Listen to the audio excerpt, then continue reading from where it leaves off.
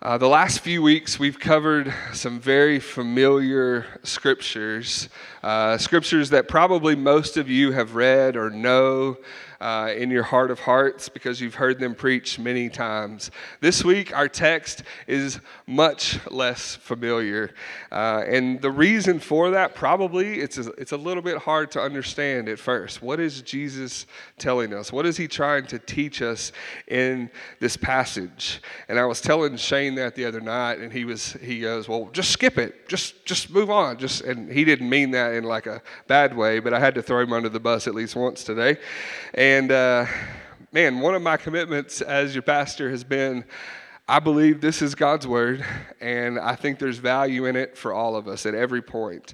And so we're gonna read it. We're not gonna skip past it just because it's a little bit hard to understand. And I think with a little bit of thought, we can get there. Today, Jesus turns to his disciples, and instead of speaking to the crowd about what it means to come to him as a disciple, it's not an evangelistic message. It's not really a message to his Pharisees, the Pharisees who were the religious leaders who were hard-headed, as we saw last week, hard-hearted. This is a message to his disciples. It's not an evangelistic message. It's a discipleship message. It's not, how do I follow Jesus? It's, how do I live now that I am following Jesus? So let's look at it, starting in verse 1. It's called the parable of the dishonest manager. And here's what it says. He also said to the disciples, there was a rich man who had a manager, and charges were brought to him that this man was wasting his possessions. And he called him and said to him, what is this that I hear about you? Turn in the account of your management, for you can no longer be manager. And the manager said to himself, what shall I do since my master is taking the management away from me? I am not strong enough to dig, and I am ashamed to beg. I have decided what to do, so that when I am removed from management, people may receive me into their houses. So summoning his master's debtors one by one, he said to the first, how much do you owe my master? And he said, 100 measures of oil. He said to him, take your bill and sit down quickly and write 50. This is theft, okay? Verse 7. Then he said to another, and how much do you owe? And he said, 100 measures of wheat. He said to him, take your bill and write 80. And the master commended the dishonest manager for his shrewdness. For the sons of this world are more shrewd in dealing with their own generation than the sons of light. And I tell you, make friends for yourself by means of unrighteous wealth, so that when it fails, they may receive you into the eternal dwellings. One who is faithful in a very little is also faithful in much. And one who is dishonest in very little is also dishonest in much. If then you have not been faithful in the unrighteous wealth, who will entrust to you the true riches? And if you have not been faithful in that which is another's, who will give you that which is your own?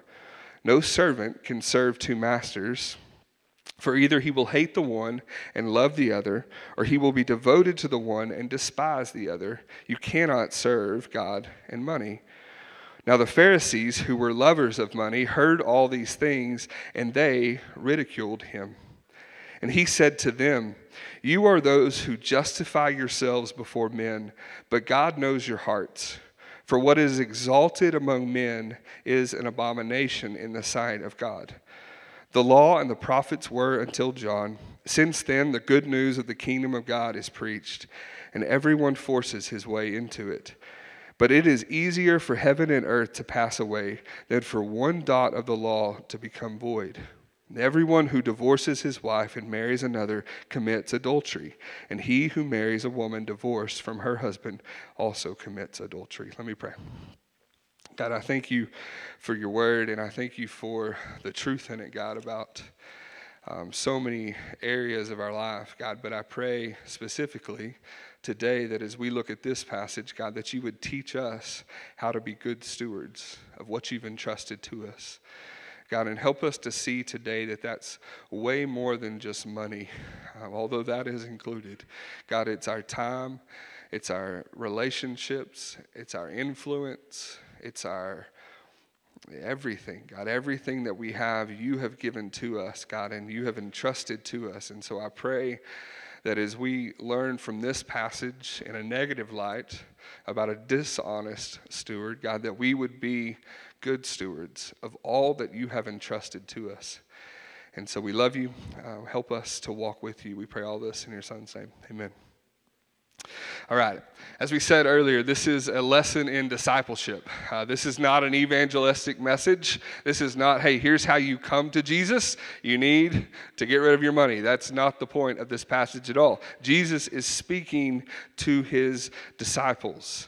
Now, this lesson, like very many of Jesus' lessons, deals with money, deals with possessions. Some say that about a third of all of Jesus' parables deal with money. Why? Because we all have it, or we all don't have it. We all deal with it. And money and possessions is one of the many false guides, false gods, false idols, false ways. There's massive temptation when it comes to money, possessions, and wealth for each one of us, because they easily take this position of lordship in our life, that they're the most important thing, or achieving this kind of status is the most important things. Money and possessions are highly motivating to do all kinds of things. And Jesus knows that his disciples could be easily steered off course because we're prone to be greedy. We're prone to be moved by money to do things that we wouldn't normally do because there's money on the line. And the point today that Jesus is making to his disciples is that just as we are motivated by this monetary gain, how much more should we be motivated by spiritual gain and eternal things, not just the present?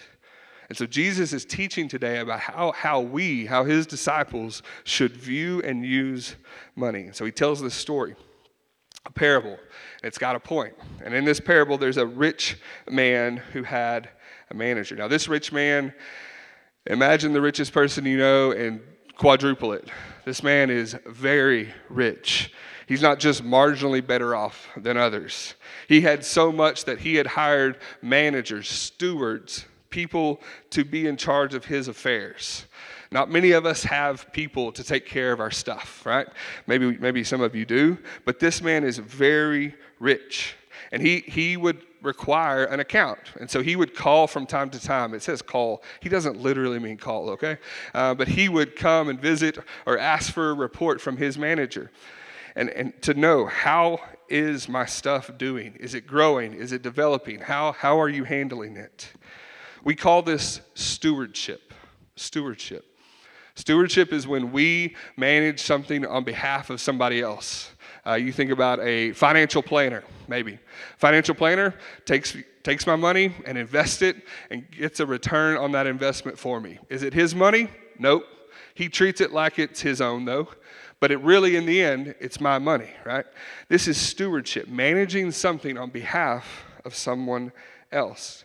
And the important part of stewardship is, if I give my money to a financial planner and he does it for his own benefit, I don't want that. I don't want to hire that guy, right? Because he's doing it for his own gain, not for my gain. And that's the point of this story. It's one of the key lessons for us, is that we are all called to be good stewards of what God has given us. Now, we're so quick to go to money because that is the immediate context. But I want us to think broader than that today too, because money's not the only thing that we've been entrusted with. Each one of us has been given time, has been given families, has been given relationships. We've been given jobs and influence. We've been given skills and talents and abilities. None of you really earned any of that. God has given that to you. He's blessed you with that, and he's given that to you on purpose for you to be a steward. Now, we think of ourselves as owners. We think of ourselves as I'm the one who did this. I'm the one who has this. I'm going to do this for my own gain. But we have to, as disciples, learn to see ourselves as stewards and good stewards. So there's this rich man, there's a manager. In verse 1 it says, charges were brought to him that this man was wasting his possessions. So the rich man hears that this manager is not handling things well. He's either incompetent and just unfit for doing this job, or he's just selfish, right? He's just doing it for his own benefit. And I think based on the rest of the story, he's probably more selfish than he is incompetent, right? Because he figures out a way to be competent when it matters. Either way, this mismanagement leads to a confrontation. And so verse 2, it tells us that the rich man called him and said to him, what is this that I hear about you? Turn in the account of your management, for you can no longer be manager. He hears about the waste, he hears about the selfishness, and he fires him, right? Because he's incompetent, because he's wasteful. He no longer wants to entrust his stuff to this man anymore. And so he's going to find somebody else that can manage it for him. But he gives him one last job, and he tells him to turn in a record of your management, right? So basically, where do I stand? What do I have? What? Give me an account of all that you have done. And so this manager gets to go around one more time, and here's what he does, verse 3.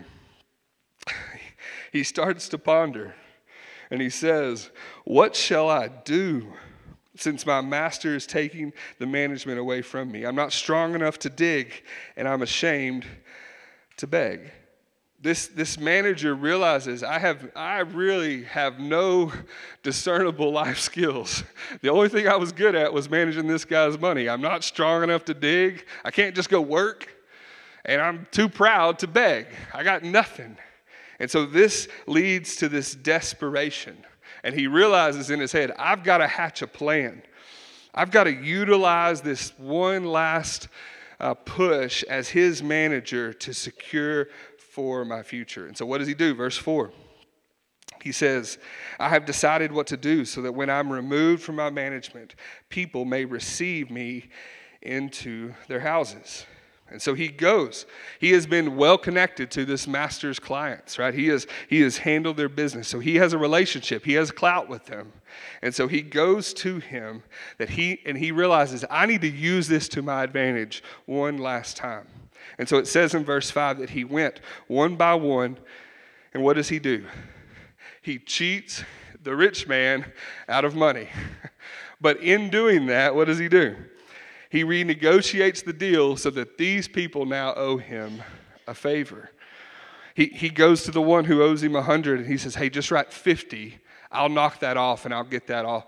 You'll only have to pay 50, but now you owe me 50. Right? And to the one that had 100, he negotiates it down to 80. Now, in Jewish culture, they were highly reciprocal. So if I did something for you, now you have to do something for me. I scratch your back, you scratch mine. And we kind of live in a culture like that to some degree. But for them, it was even more intense. And so what he was doing, he was securing years and years of wages for himself. He was securing a place in these people's homes, these people's lives, by cheating his master out of his money. Now, I don't know what you think about this guy. When I read this at first, I'm like, Jesus, what are you talking about? What is this that's going on? Why are you telling your disciples this? What is the point? Because you think this is going to be about judgment, or he's going to come down on this guy for how wicked he is and how he's wasted all of this money. But that's not it at all. He calls him shrewd. Now, shrewd is a word. Shrewd means kind of sharp judgment or cleverness or cunning, right? It's not really a positive word. It's not really a negative word. It's kind of in the middle. Kind of sleazy, maybe, is kind of a synonym for it. He's a little bit shrewd. He worked the situation to his own advantage. And Jesus is telling us this parable, and it's important for us to recognize this, This is not meant to be a positive example, okay? So what I'm telling you today is not, hey, go cheat your people out of their money, and that's shrewd. Let's be like this guy, okay? You hear me? This is not a positive example that we are meant to follow. Now, what follows this is shocking because Jesus paints this man in a positive light. Let's look at it. Verse 8.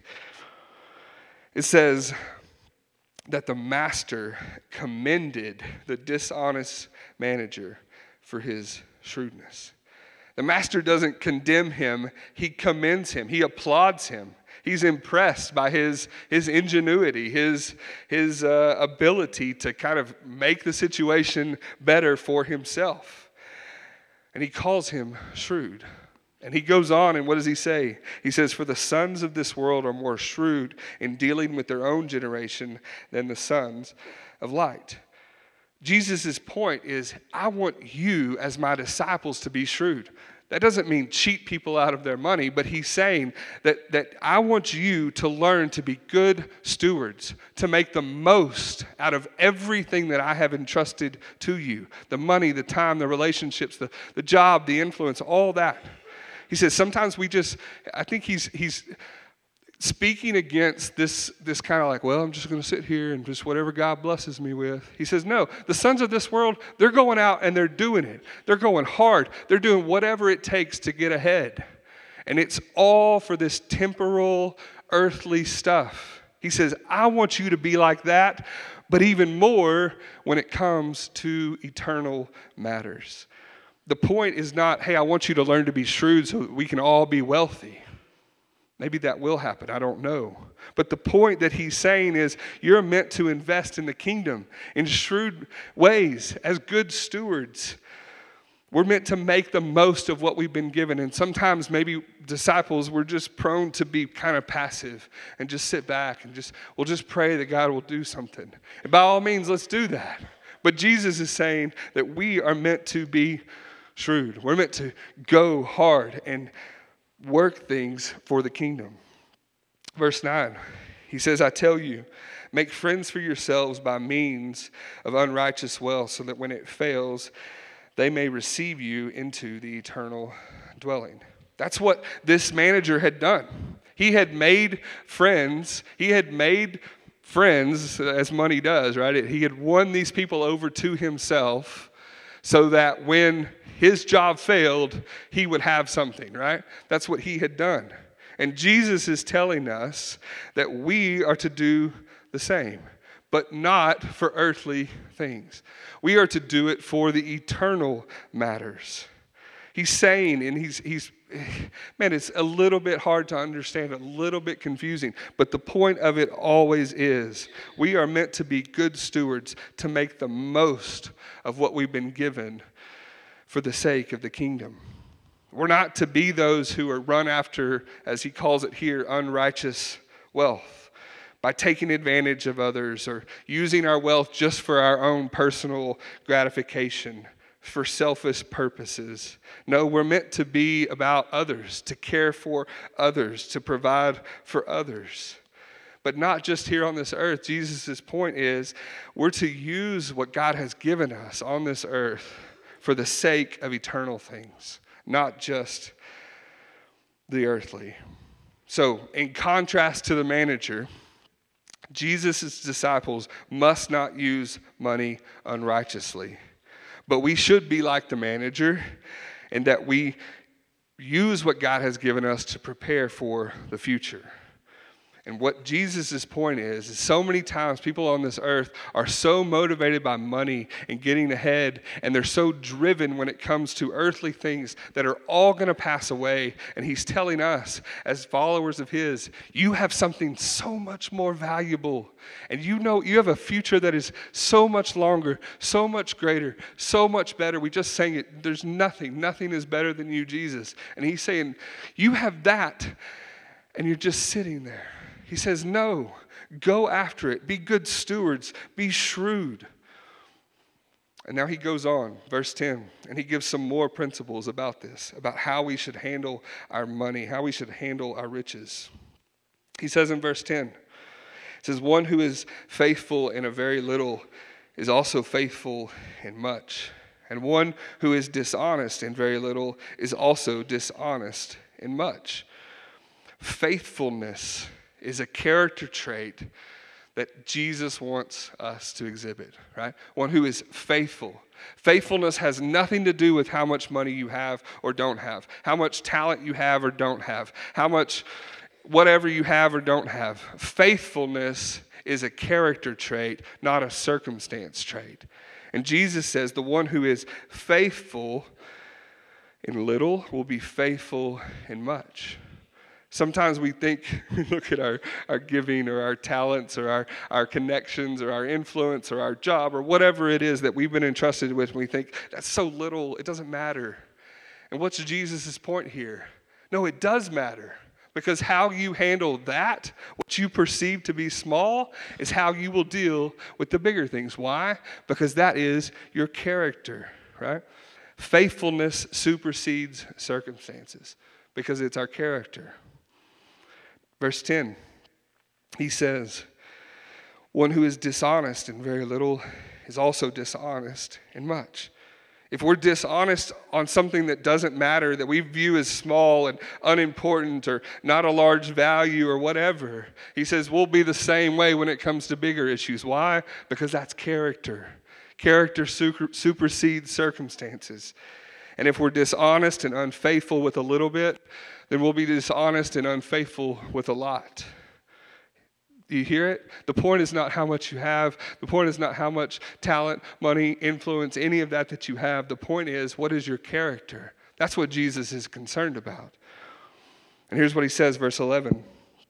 If then you have not been faithful in the unrighteous wealth, who will entrust to you the true riches? Jesus uses this word unrighteous wealth, and what he means by that is earthly possessions, money, whatever, influence, all the things that we've talked about. And he says if you're not faithful with that, what you can see, what is highly motivating, what is, very attractive, if you can't be faithful with that stuff, how can you be entrusted with something of such greater infinite value that is eternal? If you can't be faithful stewards over a little bit of cash, how can you be entrusted with eternal wealth? So God cares. God cares how we handle our earthly finances, but he cares much more about our eternal things too. Verse 12, he says, if you've not been faithful in that which is another's, who will give you that which is your own? If we can't be faithful with something that's not even ours, that we're just handling for somebody else, then we've proven that we can't be trusted with our own stuff. Why? Because it's character, faithfulness, good stewardship. This is what Jesus wants us to be. And I think so many times we think the money, the possessions, the talent, the time, the energy, the relationships, they're just small. They're just unimportant. It's just not that big of a deal. It's here today, it's gone tomorrow, whatever. It doesn't really matter. But what Jesus is saying, how you deal with those small things. I feel like this lesson was pounded into my head by my dad over and over and over. And I feel like I'm like a repeat, whatever, a tape player just on repeat. This was pounded into my head. If you can't be faithful in that little thing, you'll never be faithful. You'll never be entrusted with more. Why? Because how we handle even the little things, money, time, talents, relationships, it reveals our character. And what is our character meant to be like? Jesus's, right? And Jesus cares about all things. He doesn't just care about the eternal things. He does. He does care about salvation and all that. He does care about eternity. But what does he also care about? The birds of the air, right? He cares about the flowers of the field. He cares about how we spend money, how we take care of finances. He cares about how we shepherd our relationships, how we work hard in our jobs, how we use the talents he's given us for his glory. He cares about all those little things. Why? Because they reveal our character, and our character is meant to be like his. Verse 13 says, no servant can serve two masters, for either he will hate the one and love the other, or he will be devoted to the one and despise the other. You cannot serve God and money. Now we read this, and because we don't live in their society, we kind of naturally replace the word serve with like job or work for, right? And so many people today work for multiple masters. We have our main job and then a side hustle over here and then a side hustle over there. And so we read this and we go, that doesn't make any sense.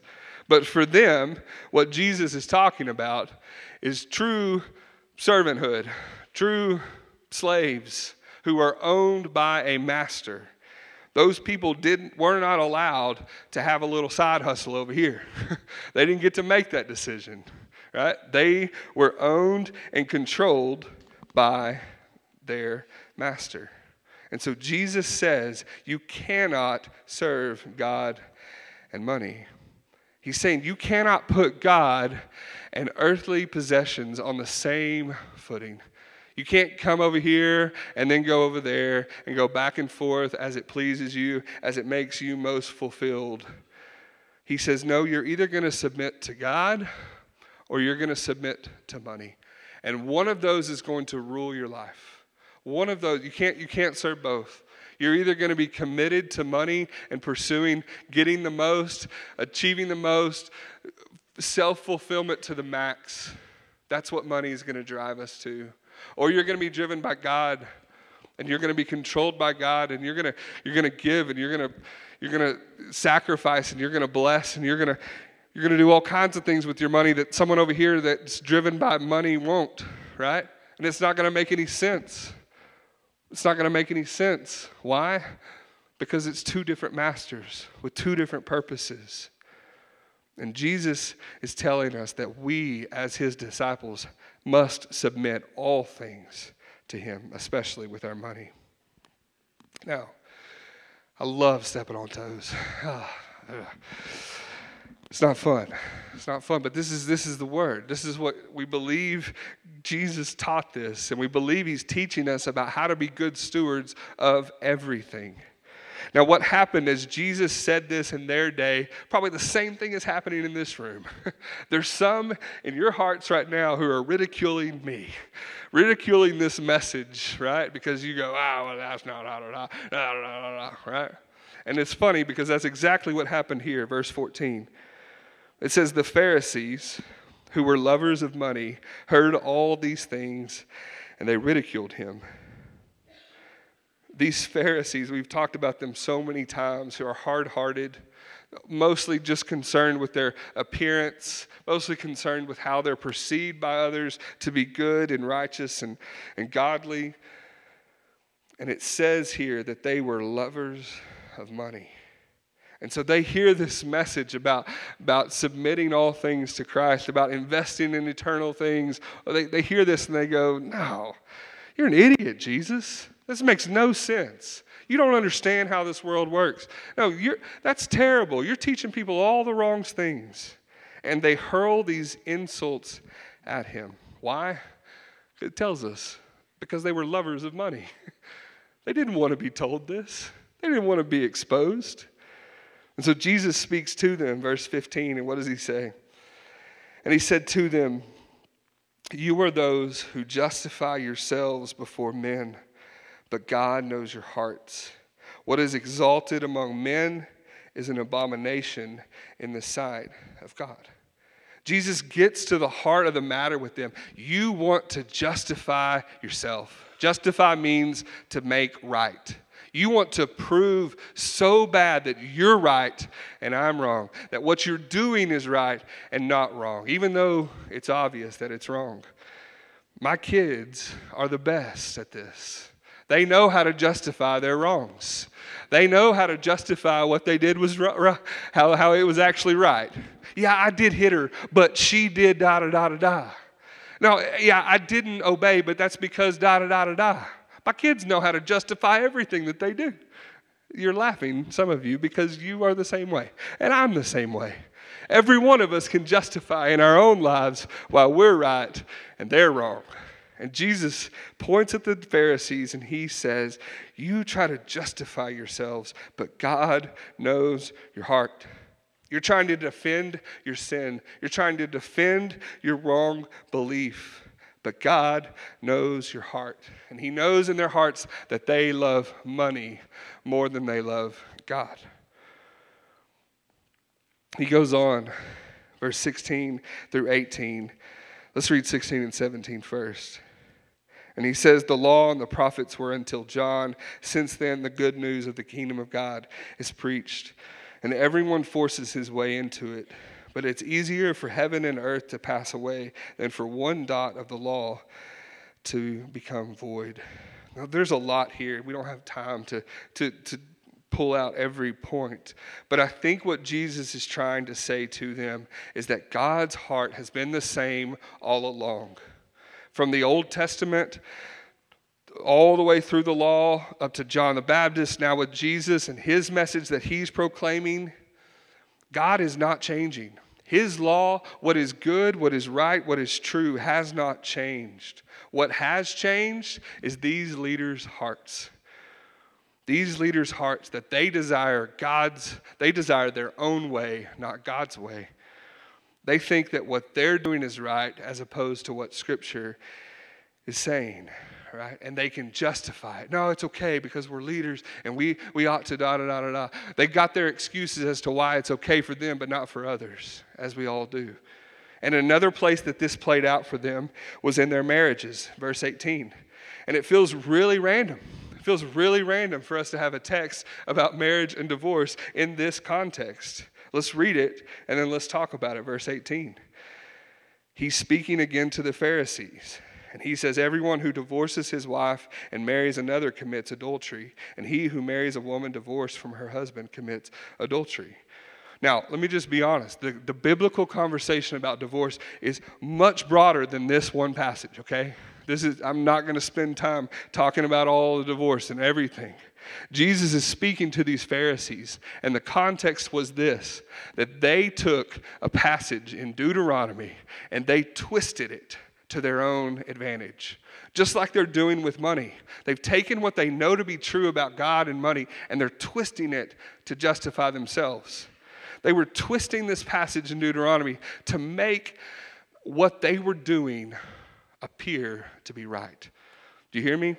So if you're divorced in the room, it is what it is. Jesus is not, what he's talking to today is these Pharisees who wanted to twist God's word to make their actions seem right when they knew in their heart of hearts that it wasn't right. They would take this scripture and they would use it to justify if the woman did not cook right, that they could divorce her. If she wasn't pretty enough, you can go read this stuff. If she wasn't pretty enough, they could divorce her. They're twisting God's word. They're twisting it to justify their actions. Why? Because they did not love God first. They did not love him first. They loved themselves. They loved their own selves. And this is the same issue with the money, that they don't want to submit to God's ways. They don't want to submit to God. They really just worship themselves and their own hearts. They'd rather have it their own way than follow God's word. In each of these stories, we find this central theme to apply to our lives. That being a good steward requires us, every single one of us, to submit to God's ways, not our own. We view ourselves as owners, and that what we think is most important, what we want is most important. And the point of this passage over and over again as he teaches the disciples, as he confronts the Pharisees, is being a good steward requires submitting to the will of the master. Without Christ, our hearts are wicked and deceitful, and we can justify anything in our life.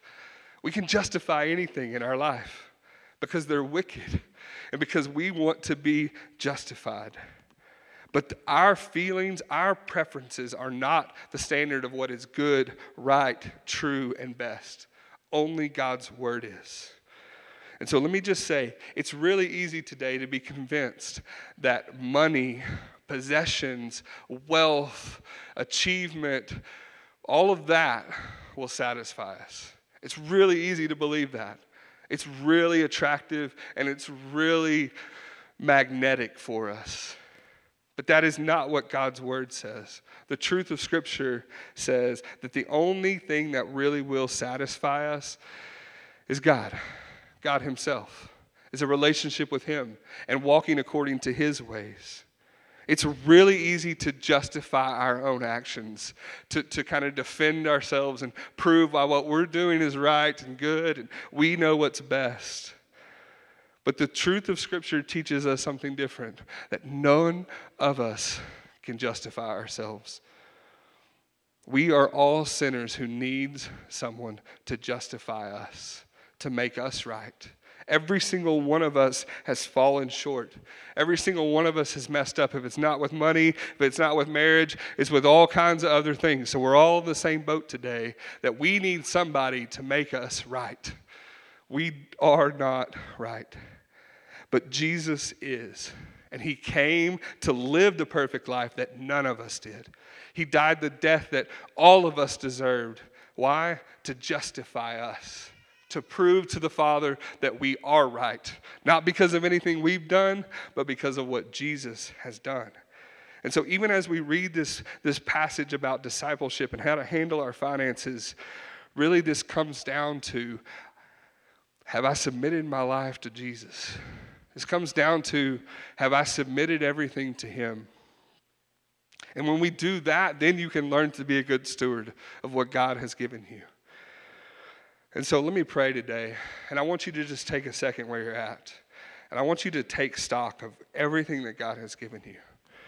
Whether it be money, businesses, family, kids, influence, a home, maybe you got skills, jobs, even down little stuff like vehicles, relationships, whatever.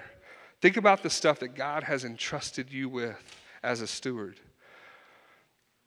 And just take a second and pray that you would learn and God would teach you how to be a good steward of all those things. How to use that for God's glory, how to use that for the kingdom, not just for yourself. Just take a second and pray right now.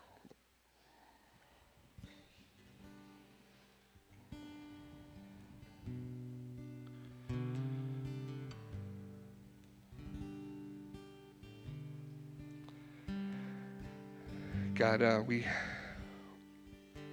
so quick to try to defend ourselves and prove our rightness when all we really need to do is own up to our wrongness before you, that we all fall short. God, may we not try to justify ourselves, but may we rely on the one who came to justify us, to make us right with God. God, we all fall short. We all don't live this life perfectly as we ought, God, but Jesus did. And so we place our faith in him today. We trust in him fully to be what we could not be, to take the penalty that we did deserve, God, so that we could be in relationship with you. God, I pray that as you have entrusted us with that, God, that we would see all that you've entrusted us with, our families, our relationships, our influence, our jobs, our money, our possessions, our houses, our everything that we have, God. I pray that we would learn to use those for your glory, not just for ourselves. We love you. We pray all this in your son's name. Amen.